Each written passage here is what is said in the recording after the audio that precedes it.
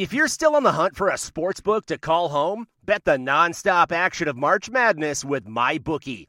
Enter bracket contests for a chance to take home prizes of up to $25,000, or pick from a huge selection of straight bets, props, and odds boosts.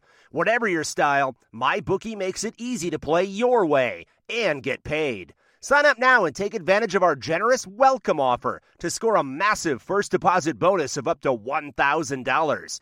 All you have to do is claim promo code MADNESS50. But the fun doesn't stop there. Get up-to-the-minute odds, free bets, and expert predictions to help you decide who to put your money on. The best part about MyBookie? You can bet on anything, anytime, from anywhere. Use promo code MADNESS50, that's MADNESS50, to secure your limited-time welcome bonus today. This is HuskerOnline.com, your authority on Nebraska athletics. In this weekly podcast, you will get the latest insight on Husker football, basketball, and baseball from HOL's Sean Callahan, Robin Washett, Dan Hoppen, Nate Klaus, and Greg Peterson. Now, here's your host, HuskerOnline.com publisher, Sean Callahan. Hello and welcome to another edition of the HuskerOnline.com podcast. Sean Callahan here today with Nate Klaus and Dan Hoppen as coming off the 4th of July holiday, and most of the coaching staffs in America right now, guys, are on their vacations. We don't take a vacation, though, here on the HuskerOnline.com podcast. But, you know, Nebraska did announce some interesting news yesterday, and that's what we want to lead off today's podcast with. Athletic Director Sean Eichhorst came out with their full annual report of everything, and he also put out a special video that you could watch. And, you know, the biggest announcements, I thought, were Eichhorst announced that Nebraska is officially going to go to a full 4-year guaranteed scholarship, which will cover cost of attendance, meaning full scholarship athletes. So that's men's basketball, football, volleyball, and women's basketball. I believe to start will receive $3,600 a year for cost of attendance. All students will also receive laptops, every student athlete at Nebraska. So that's, you know, a great recruiting tool. And then any graduating or graduated letter winner will receive help finding an internship, graduate school placement, or, you know, help finding into a broad program. But I'll start with you first, Nate, because, you know, you follow the recruiting closely. I mean, that 4-year thing, I mean, is it really a big deal? Because in my opinion, there's still ways that you can get out of the scholarship with guys, but I guess it just sounds good on paper. Well, yeah, it sounds good on paper, and really when you're walking into a living room of a recruit and sitting down with that prospect and his parents, I think it sounds really good to them too, to say, hey, look, you know, if you come here, you know, this isn't a year-by-year basis. You know, you're covered for 4 years guaranteed, and this is what everything that the scholarship covers. And because some parents don't really know, you know, what all that entails, what a scholarship is, or what a full ride really means. So I think that it definitely sounds good, and it's kind of reassuring to everybody involved in the process. And I'll say this with Bo Pelini and his guys, they didn't run guys. I mean, and we saw that. I mean, I won't name guys because it's disrespectful, but there were probably at least 10 or more guys that never played a down of significance, and they were able to stick around for 4 years. So it's not like the previous staff at Nebraska didn't play by those rules. Well, sorry, go ahead. It's not Alabama or something where you constantly see guys getting pushed out of the program, you know, and bringing new people in. Yeah, you know, Pelini or whoever. I don't really know if you could say anybody has really had a problem of running guys out of the program. Well, I think, you know, you look at a guy like a Zach Darlington. I mean, this is a guy who we didn't know if he was ever going to play football again when he was a senior in high school. Good point. And he was airlifted off the – I mean, that was a case where Nebraska had no idea if he was ever going to play a down for him, if he would ever even play a practice, you know, just with his head injuries and things like that. But, you know, Nebraska said, hey, we're going to honor your scholarship. We're not going to pull this thing. I'm not going to throw shots at other schools and say that they wouldn't have done that. But, you know, because we don't know for sure. But we know that Nebraska did. And this is just something that, you know, where they could renew it year to year before. Now it's kind of a 4-year deal. It does look a little bit better on paper. Now, there are ways around it. And yeah. I'll go to the Johnny Stanton situation. You can say, hey, Johnny, you can stay at Nebraska, but you won't be on the 105-man roster. Uh-huh. But, hey, stay around. You know, yeah. Like most guys that are competitive, that want to play are going to obviously look elsewhere. But there were guys the last 7 years under the Pelini regime that, hey, they took their check and they cashed it and were totally fine with not playing. And so I think that's one thing. That's one way around it. I'll be curious, like under volleyball, because that's the one program at Nebraska where you do see a lot of quote unquote maybe players ran out or lots of attrition with the roster. If that will even affect them. But I think John Cook also spells it out. Hey, we're going to recruit a player better than you, and you're not going to play. So there are ways around that when you tell a player that. Oh, absolutely. The putting the writing on the wall, if that's what you want to call it, is something that every coach can do, and it happens all the time. But with this 4-year deal, though, I think as a coach you do have to be a little bit more conscientious of how you're recruiting and the guys that you're taking, because you want to take guys that that are going to be in the program for 4 years, and if you're going to take a guy, you want to make sure that he's going to be performing to you at the level that you need for 4 years. You're listening here to the HuskerOnline.com podcast. Sean Callahan and Nate Klaus and Dan Hoppen as we're talking over just the major Husker storylines and news and notes of the week. And something else that happened this week, the coaches are on vacation. It's the quote-unquote recruiting quiet period or dead period where you can't have any prospects on campus. But there were 3 very good football players on campus yesterday working out with wide receivers coach Keith Williams. Washington Redskins receiver Ryan Grant, who played for Williams at Tulane, and then James Jones of the Oakland Raiders and also San Jose State was here, as well as Kenny Bell. And they went through a wide receivers workout yesterday with wide receivers coach Keith Williams. And Nate, that obviously can't hurt recruiting when Nebraska's trying to get a Keyshawn Johnson Jr. and some of these other big-name receivers.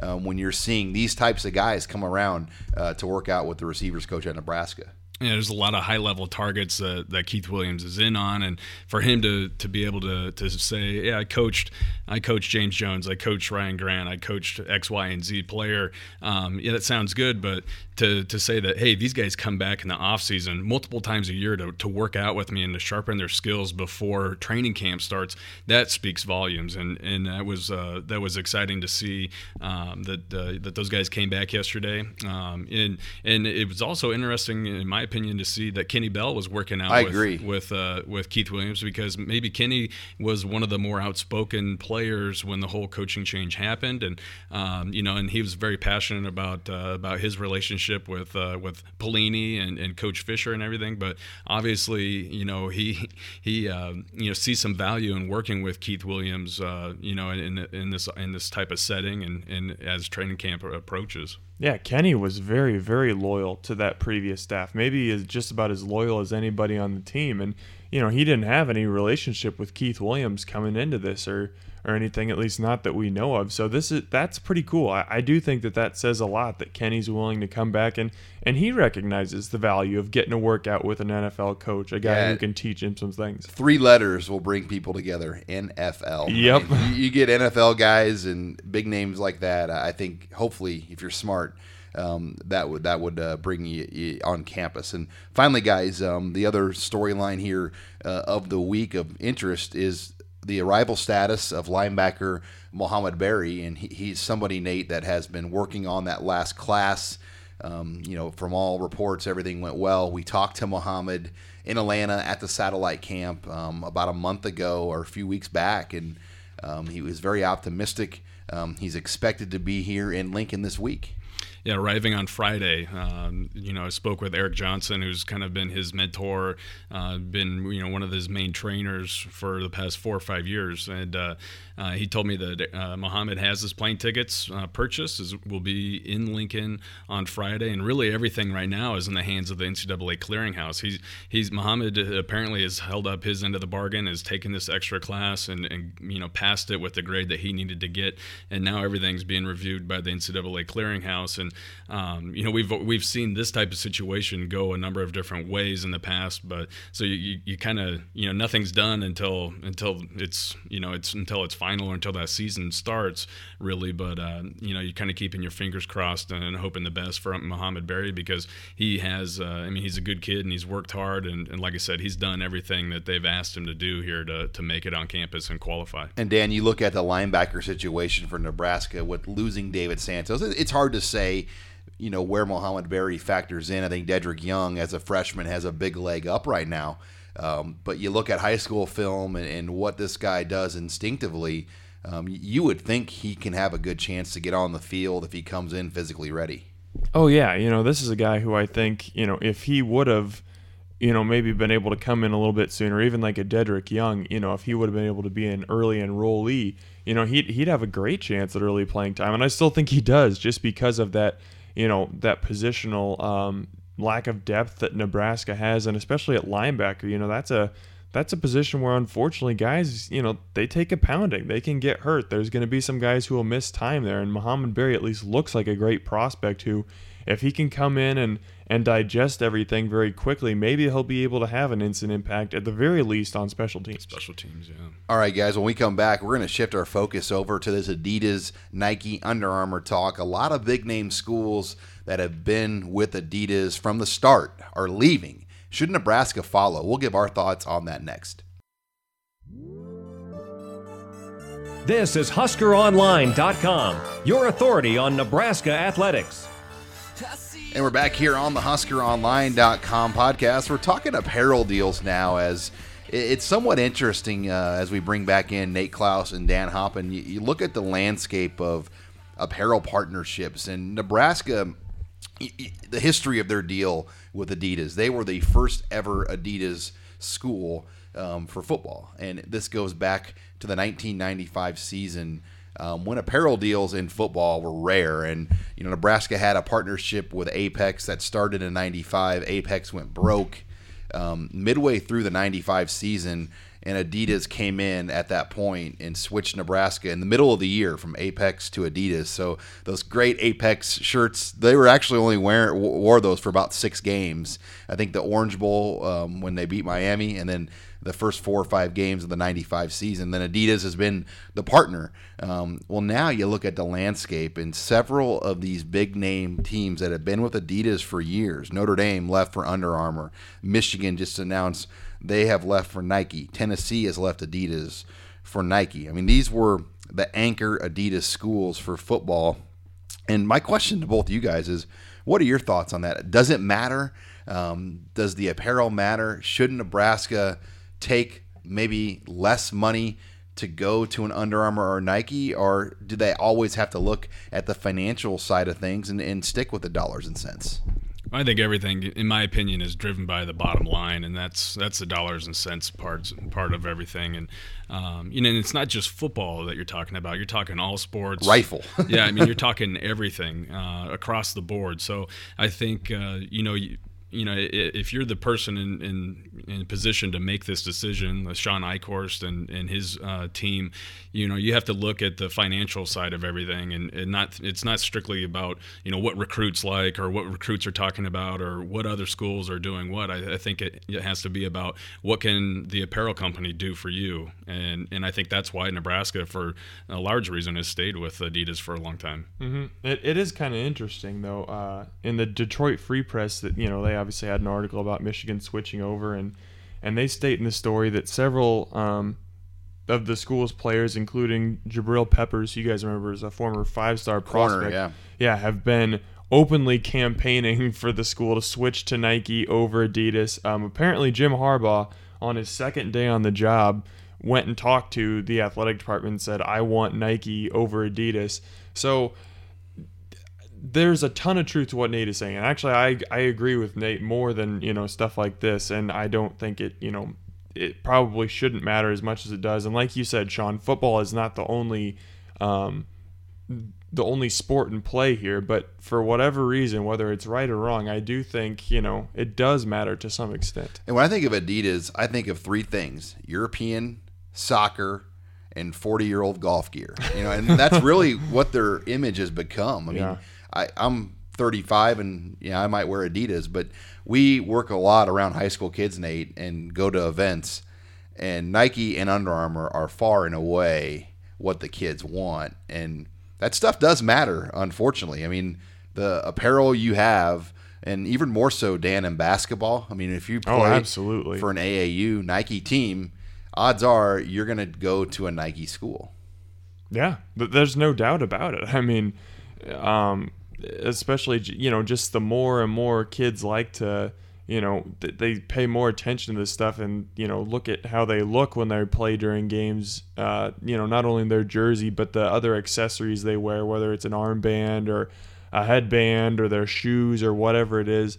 I mean, you do have to pay attention to that stuff. It seems really trivial, but for right or for wrong, I think kids do pay attention to it. Look good, feel good. Exactly. Look good, play good. And just to kind of put it into perspective, with all the teams that have left now, Nate, you said Arizona State had left Adidas, or have they? I think there's conversations of them leaving Adidas, from what I've heard. I don't know if that's happened quite yet or not, but there's a lot of talk about they were Nike at one time. They were Nike at one time too, yeah. And going back to something that Dan said about Jim Harbaugh going to his second day on the job and talking about switching to Nike. That's happened at Nebraska before. I remember when Bill Callahan got hired. One of the first things he did was try to see where they were at with that whole with the contract that they had with Adidas, because he wasn't necessarily all thrilled about being sponsored by Adidas or covered by Adidas, was wanting to switch to Nike. And there is an image thing involved, but it'll be interesting to see what other schools kind of jump ship here. I know there was quite a reaction when from recruits when Tennessee and Michigan made that jump. Well, and then Notre Dame, obviously the big one last year, but yeah, if Arizona State, technically they're still Adidas, but UCLA is one of the big ones left. Texas A&M is Adidas, Louisville, Miami, and then they have Kansas and Indiana, and that's more for basketball. I mean, that's obviously they wear Adidas in football, but for Adidas, that's a huge basketball deal.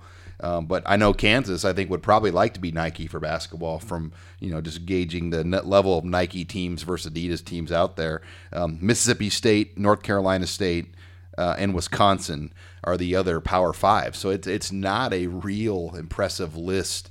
And unfortunately, I think it kind of just puts in perspective maybe where the Nebraska brand is right now. Nebraska, to get one of these heavyweight apparel deals, needs to win big in football. And that's the elephant in the room right now. If Nebraska maybe can win and do something the next 2 years when this contract comes up, maybe they will get a favorable offer from a Nike or Under Armour. But the Board of Regents are not going to okay a deal for less money. No, that's not going to happen. Just like these schools or these apparel companies are kind of marketing, their brand. I think Nebraska kind of has to do the same thing. They have to become the sexy pick and win games and become highly sought after and give them a reason to pony up the cash and the contract to match some of these other schools and what they have. So the next couple of years are probably pretty big for Nebraska just in that regard. Dan, put the numbers in perspective. What Nebraska's 2013 deal was with Adidas, maybe compared to what Notre Dame has gotten, and Michigan's deal is said to be bigger than Notre Dame's deal. Well, yeah. In 2013, Nebraska signed a 5-year, $15.5 million extension with Adidas. About $8 million of that comes in cash, another $7.5 million in apparel and equipment. Then you look at Notre Dame. So I mean, you're looking about, $5 million a year, a little over $5 million a year, 5.1, I guess. Notre Dame, with Under Armour, signed a 10-year, $90 million deal. So that's $9 million a year. Looking at this, trying to find the Nebraska's would be only $3 million a year, right? 5 years for 15. Oh, yeah, sorry. I'm not a math major, very clearly. But yeah, and I think, Michigan's deal, I don't know if it's supposed to be bigger than Notre Dame's. Yes, it's a 10-year agreement, but I don't know if they've come out with a money amount yet, but I'm sure it'll be in that same neighborhood, if not higher. Yeah, and Nate was just kind of talking about, basically it comes down to winning. If you're able to put the wins out on the field, that's when these offers are going to come calling. I think you see that. I mean, Michigan has not been a winning team over the last couple of years, but they're not getting this deal, I don't think, if Brady Hoke is still their coach. Harbaugh plays a difference. Yeah, they bring in Jim Harbaugh, and everybody gets excited again, and all of a sudden the Michigan brand has some real momentum, and then boom, they get this contract. Mike Riley doesn't bring quite the big name cachet that Jim Harbaugh does, obviously, but if he's able to put some wins out there and, get Nebraska back in that Big Ten title conversation, yeah, then some more offers, I think, will be put on the table, or maybe Adidas will up their offer a little bit. Yeah, Nebraska is probably in a good position now with Adidas. It's a deal where they're losing teams, and they sure as heck don't want to lose Nebraska, so they can use that at the negotiating table to get more, which may make it hard to get a good deal. But I'm telling you what, if I'm an apparel shop in Nebraska, think how much sales would increase in 2-3 years if they switched to a Nike or Under Armour. Absolutely. Because everybody kind of has, I think my dad has about 15 different Adidas Nebraska polos. I think people kind of want a fresh look. And I can only imagine how much the sales would increase if Nebraska made a switch. There's no question about that. I mean, you look across the country, anywhere in Nebraska or Lincoln especially, you can go pretty much anywhere and find Nebraska Adidas apparel. But if you're living out in LA or living in Dallas or wherever across the country, it can be kind of hard to find Adidas apparel, Adidas Nebraska apparel as compared to Nike apparel, for all the other teams that are out there that Nike sponsors. Yeah, this is one of those things, and it's funny. We have a Under Armour deal with Rivals, and we have Husker Online shirts that are Under Armour. And Husker fans are always like, "Where'd you get the Husker Online Under Armour stuff?" Because you don't see anything without Adidas on it typically. So that will be interesting. We've got time on the deal, though, so it's not like a deal where Nebraska is going to... Nothing's imminent. Yeah, they have 2-3 years before anything can happen, and I think we all agree it's going to come down to winning. When we come back here on the podcast, we'll bring back in Dan Hoppen, and we'll talk more about an extensive story he wrote this past week on just the rise of walk-on defensive end Jack Gangwish.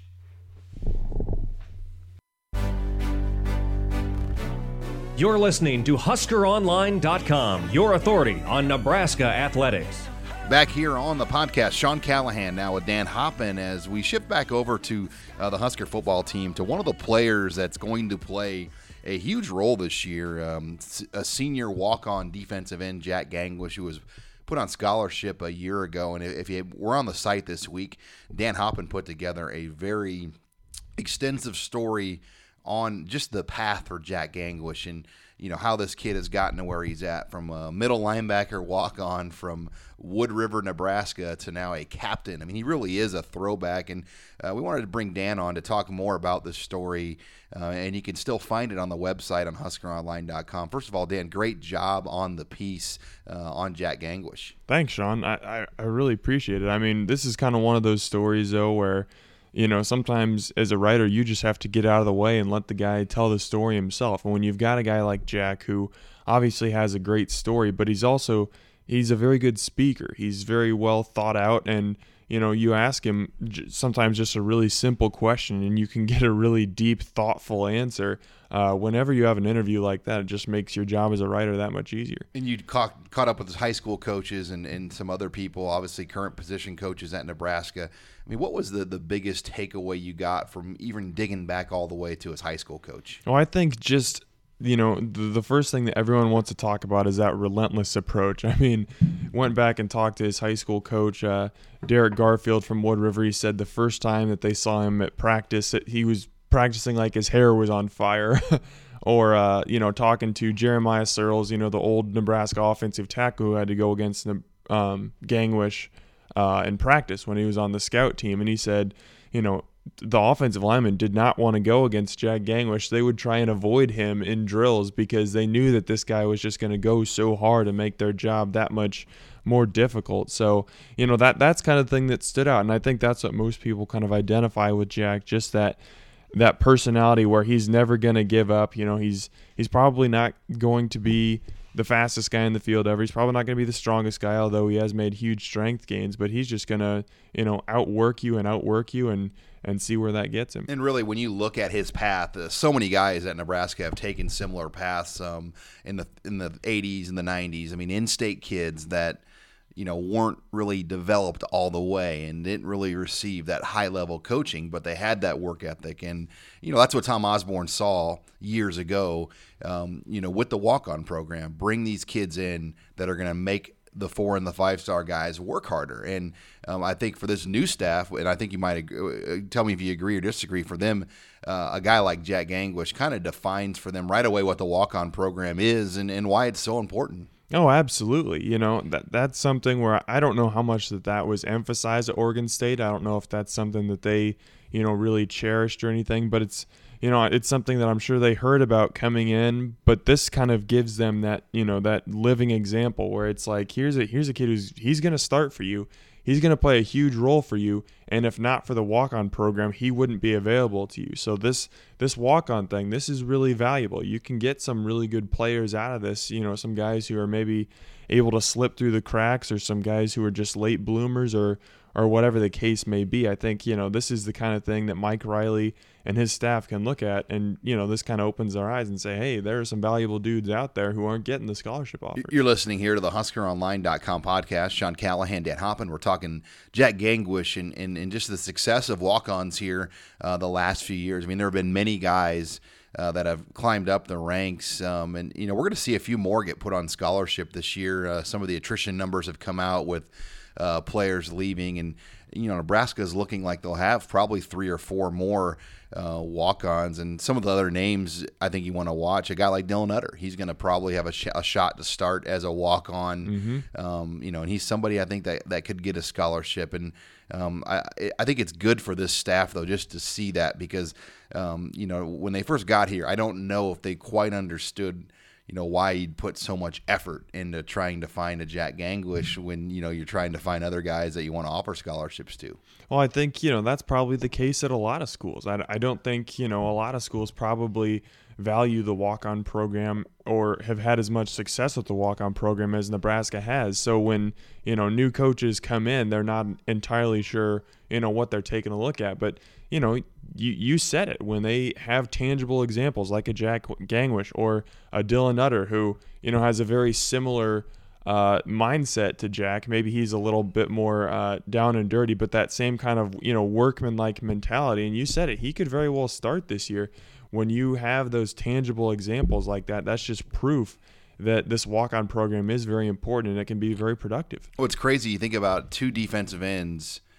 Drew Ott came from Giltner, which is not that far away from Wood River. And, Nope. I mean, you could technically have had 2, Class D, Class C guys at Nebraska starting. I mean, because you would argue that Drew Ott would maybe start over Greg McMullen, or Gangwish's role might be diminished. But I think it just shows you that there is talent in these guys. And I go back last year, Dan, to watching Gangwish when he played for Randy Gregory. I think everybody thought this was going to be a huge drop-off, but I thought against Iowa and in the bowl game, he played outstanding in those 2 games against USC and Brandon Sheriff against Iowa, yeah, and a top 10 pick. And whoever USC's left tackle is, or right, that guy. That's a 4 or 5 star recruit. You know that, and I thought he did an excellent job. And in some ways, he played with a lot more discipline and technique than Gregory was playing with at that point in the season. And I think that's just the total crazy thing for me is if you rewind 12 months and go back to this point last year, no one even knows the name Jack Gangwish. No one knows who this guy is. He's just some unknown walk-on who's never even seen the field before. Now we're talking about a starter and a captain and, a guy that Nebraska is definitely going to depend on. And you mentioned it, and Jack kind of talked about it in the article a little bit too. He said those first couple starts, he had not starts necessarily, but the first times he got to play, those butterflies were flying and he was, thinking like crazy out there and stuff. But he said by the end of the year, he was just out there doing his job again. It wasn't, he wasn't trying to do too much. He wasn't overthinking on the field. He just felt comfortable. And I think you're just going to see more and more of that this fall. That's only going to help him. And you look at defense for walk-ons. I think defensive end might be the hardest position for a walk-on to contribute because you just don't see it. I mean, I've been covering the team close to 20 years, and there has not been a walk-on defensive lineman really, let alone defensive end, that have contributed. It's just a position where you can continue to find guys, junior college players, and bring them in. So, number one, you've got to have a little bit of luck, I think, with guys not panning out or guys getting hurt. And Nebraska certainly had that. And you got to recruit poor, which Nebraska had some misses in recruiting, and you got to stay around. And Jack Gangwish did all those things. Mm-hmm. Yeah, you talk about some of that luck maybe on Gangwish's part. Well, Gregory leaving early. Avery Moss, unfortunately, being dismissed from the team. I mean, those are two guys where if they're still on the team this year, Jack probably isn't going to play a whole lot if he plays at all. But he stuck it through, and, you talk about how tough it is to maybe make an impact as a walk-on defensive end. I think it's tough because, it's so difficult to find guys with that size, speed combination for a position. And he doesn't really have the height. No, he's 6'2". So I mean, he's not terrible, but yeah, you like those defensive ends to be more like a Randy Gregory where they're 6'4", 6'5", 6'6". But Jack's a guy who, as a high school, I mean, he was like 215 pounds, and he's up to 265 now. That's just hard work right there. I mean, that's him getting in the weight room and the coaches having to come and kick him out. I think, that's maybe why you don't see so many walk-ons succeed at that position, is because it's very difficult to be able to transform your body into something like that. And not that other guys don't have the work ethic of Jack Gangwish, but you don't see a ton that do. Well, Dan, great work on the story. If you haven't read it, log on to HuskerOnline.com and make sure you read the very extensive report Dan Hoppen put together here on Jack Gangwish. Thanks a lot, Sean. Appreciate it. We come back here on the program. We'll shift back over and talk some recruiting as Nate Klaus will give us kind of a state of the class on offense and defense. You're listening to HuskerOnline.com, your authority on Nebraska athletics.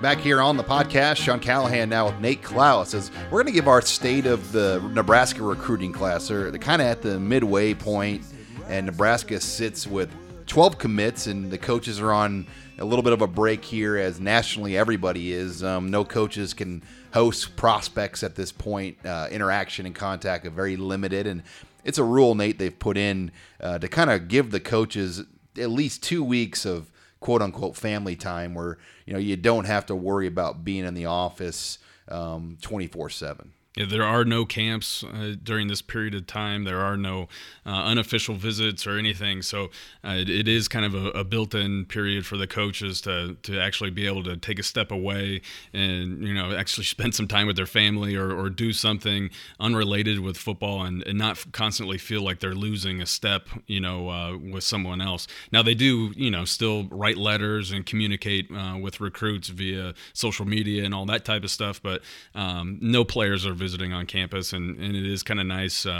It's nice for the coaches to be able to take a little bit of a breather before the season gears up. Let's start with the offense. So you look at where things are at, and we can all agree this is going to be a full boat. I mean, at least 25 and maybe even more. I mean, you could see 27, 28 guys, depending on the rules and the numbers for Nebraska. But Nebraska has 6 offensive commits, 2 quarterbacks, 1 running back, 2 offensive linemen, and 1 tight end. And you look at the needs, Nate, and I think obviously offensive line is still coming together, but that's probably, you look at where things are at, that's the one position where they need more bodies. Absolutely. Offensive line, that's the key spot right now on the offense, on the offensive side of things. I think especially offensive tackle, they need to land 2 stellar offensive tackles, in my opinion, in this class to go along with the interior guys that they already have in Brian Brokop and John Raridan. I think John Raridan, projects more of a center. He could play guard, but I think he'd be a tremendous center. Brian Brokop is a guard, and I think they'll take at least 3 more offensive linemen in this class, giving them 5, maybe 1 more if they find the right guy, but definitely out of the 3 more that they'll take for sure, they'd like to be at least 2 of them offensive tackles. And Bo Wilson out of Kansas City and then obviously Matt Farniak. I mean, ideally, those would be the two front-running names to fill two of those spots. Yeah, those are the two guys that at this point in time, I think, Nebraska fans could feel most comfortable about. I think they've done a great job recruiting Farniak. He's going to be taking all 5 of his visits, so he won't be making a decision maybe as soon as Nebraska coaches or as soon as Nebraska fans that follow recruiting would like.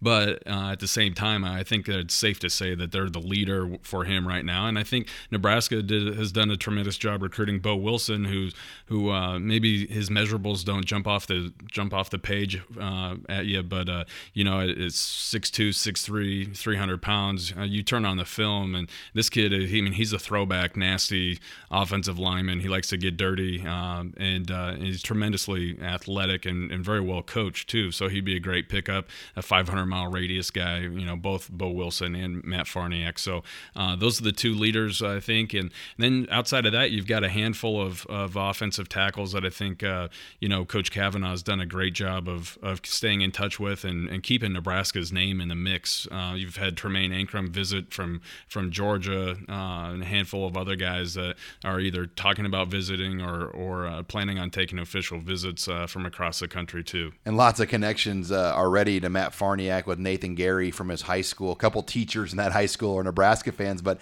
another Nebraska connection now to Matt Farniak. Brian Maher, the father of former Husker kicker Brett Maher, also a member of our site on HuskerOnline.com, is now the superintendent of Sioux Falls Public Schools. So you can bet Brian Maher is going to probably somewhere down the line run into Matt Farniak and throw in his 2 cents to the Farniak family. I was up in Sioux Falls this week, Nate, and I saw Brian Maher on the news being introduced as the new superintendent up there. So it'll be interesting. I know Brian's a diehard recruiting guy, and I'm sure he'll somewhere down the line run into Matt Farniak. Well, and I'm sure Matt Farniak's hearing about Nebraska left and right up there in Sioux Falls. I know there's no shortage of Husker fans up there, and you mentioned a number of connections, that Farniak has with the program now. Now, with running back, Nebraska has one at this point. Do you see them exploring two running backs? I do think that there's a possibility that they explore 2 running backs. Jeremy Lewis is a running back out of Oklahoma that could be taking an unofficial visit to Nebraska here very soon, maybe as soon as next week. And I think, when you look at what they have in Afonso Thomas, he's more of your bigger guy, bigger back. He's a very physical runner. Jeremy Lewis is more of a shifty scat back type speed guy. So contrasting styles, and if they can make the numbers work, and you mentioned it earlier that there's a very high likelihood that this is going to be a full boat, maybe even 27, 28 guys. They might have to get the lifeboat out. Yeah, add exactly. a few more bodies in there. So I think that they do explore the possibility of bringing in another running back, and Jeremy Lewis out of Oklahoma very well could be that guy. In receiver, they don't have any commits right now, but you thinking 2 to 3? I mean, what are the numbers right now? I would for sure 2 to 3, probably leaning more towards 3 total. In this class, I think that I think Keith Williams likes what he has on campus, and I think there's a lot of potential there. But he's going out and trying to get the very best available, and he's put Nebraska in the running with a number of very highly recruited kids from across the country, and I think that he's going to try and get the 3 best guys that he can, not necessarily looking for a prototypical big-bodied guy and a speed guy or kind of a slot receiver, but I think he's just going to go out and try to get the 3 very best guys that he can, and if one happens to be a big-bodied guy and one happens to be more of a DeMornay Pearsonell type that could work out of the slot, and then that's great. But definitely, I think this fall will really be big for the wide receiver recruiting. And I think a lot of those kids are kind of wanting to see what the offense looks like and waiting to kind of see, how many balls could I catch if I go to Nebraska, because they still have a lot of coaches from around the country in their ear about telling them, hey, why don't you want to go to Nebraska and be a blocker, block on the perimeter all the time. They can't ever shake that stigma. No, it's hard to overcome, but I think if there's anyone out there that could do it, I think Keith Williams is the guy. Well, from a nutrition standpoint too, Nebraska did lose 2 more this year in Dryad Tolbert and Glenn Irons, so that will all obviously add to those numbers. And when we come back, we will shift the focus over to the defensive side. As we close the podcast, Nate Clouse will give us the state of the recruiting class on defense. This is HuskerOnline.com, your authority on Nebraska athletics. Final segment here of the HOL podcast. Sean Callahan, Nate Clouse, as we move over now to defense, and we're giving our state of the Husker recruiting class as we're kind of at the midway poll. Usually classes are kind of broken down into 2 areas. You got the spring and summer camp area. Then things somewhat shut off during the season. And then obviously in December you get that run. And Nebraska's sitting at 12 commits, 6 on offense, 6 on defense. We've already talked offense, Nate. Looking now at the defense, at the numbers, 1 defensive end, 3 linebackers, 1 cornerback, and then 1 defensive athlete in JoJo Domann, who probably projects as a strong safety. Could play linebacker, but for now, he will start out as a strong safety. And what jumps out to you right now on defense when you look at maybe needs and where things are at? Well, first of all, I think Nebraska's done a great job, recruiting at the linebacker position. A tremendous job recruiting there, which was probably the biggest or the weakest link, on the entire team when this staff arrived. So they've done a great job there. Defensive end and defensive tackle are probably the 2 positions where, if you're gonna kind of worry about things or wring your hands a little bit, that's probably the area that you're gonna look. 1 commit out of defensive end, Ben Stilley out of Ashland Greenwood.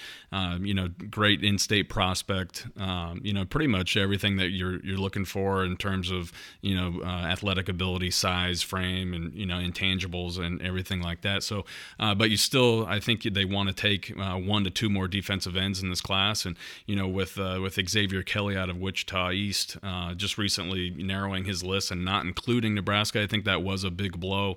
He's a player that has a tremendous upside, and so and being so close to Lincoln, I think that he was definitely a player that you wanted to be able to at least be in the running for down to the very end, and so I think that kind of hurt, but.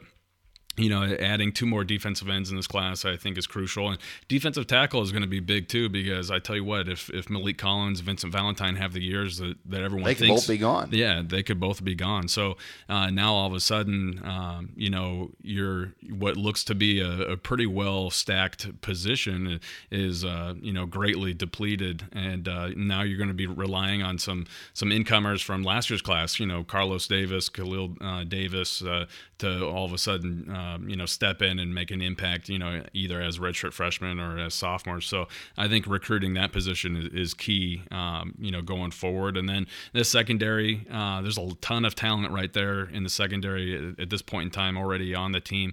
And Brian Stewart has positioned himself well, I think, with a number. They're in good shape there. Yeah, they're in very good shape there. So I think maybe 1 to 2 corners and maybe 1 more safety, to go along with Dismuke and possibly JoJo Domann working out at that strong safety spot, in this class. Yeah, defensive end, that's the one that jumps out to me.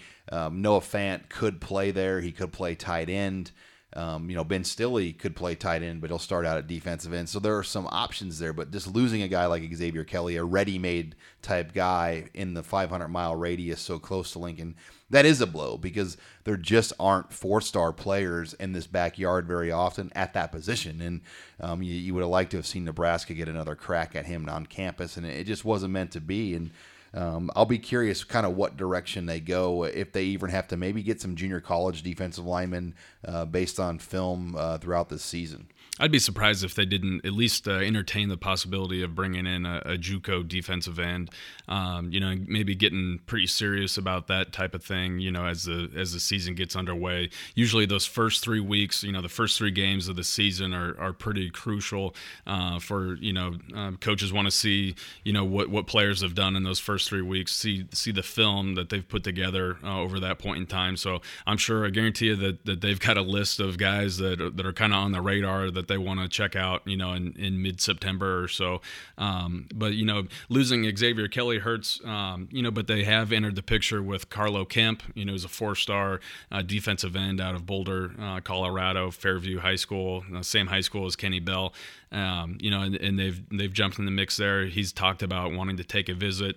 Amani Bledsoe out of Lawrence, Kansas is another 4-star defensive end, although I think he grows into a defensive tackle that they're, in the mix with. They've had him on campus. Now they do trail UCLA and Oregon has also jumped in the mix there. Which is crazy to see them come all the way to Kansas City. Yeah, it is pretty nuts to see, UCLA and Oregon travel, halfway across the country to get into the mix for a guy. Now, they probably say that about Nebraska going out there, but they have more players. Well, yeah, they probably flew over a couple kids that are similar type players to get to Amani Bledsoe just to to be recruiting him as hard as they are. But so Carlo Kemp and Amani Bledsoe all of a sudden become very important prospects, right in the backyard of Nebraska. And, maybe a guy to really keep an eye out for is Michael McDaniel, who was a defensive end and teammate of Muhammad Berry, coming out of Grayson High School down in Loganville, Georgia.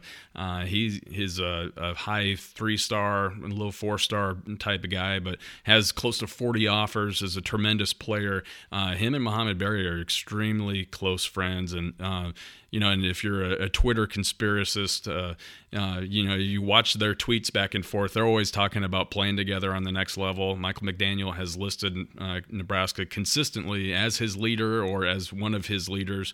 And just the other day, McDaniel tweeted to Muhammad Berry, said, "Let's go get this national championship." And the last I checked, Muhammad Berry was going to be playing for Nebraska, so it was going to be interesting. Keep your eyes on that. Yeah, going to be interesting to see how that all plays out. Now, will this play a factor? You talk about going out and maybe seeing some guys during the season. Well, Nebraska, Nate, doesn't have a bye week until the week before the Colorado game. So their bye week is like November 20th, which is really, really late in the year. Will that play a factor on maybe not being able to go out this year and see some junior college guys in person in maybe September? Yeah, it's hard to say. It certainly doesn't give you very many opportunities to be able to do that. There might be times where, depending on where you're playing, Thursday night. Yeah, some staff members in the past I know have stayed back or have gone to visit a couple of different places. And then while the rest of the staff members take care of game prep on Friday or whatever, or fly out Wednesday after practice, fly out recruit midweek. Thursday, Friday, and meet the team at the game site on Saturday. Exactly. So, there's a number of ways that you can kind of get creative and get around that.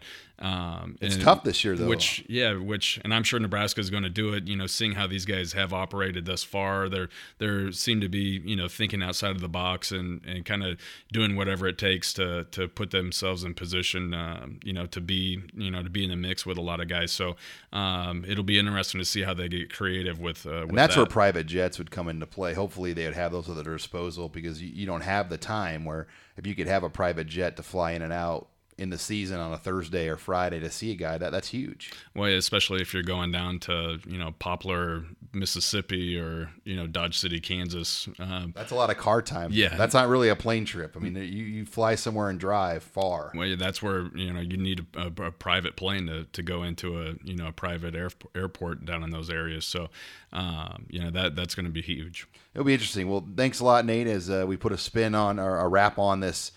Breaking down the offense and defense where things stand. And that puts a wrap here on another edition of the HOL podcast. We'll be back again next week for another full show.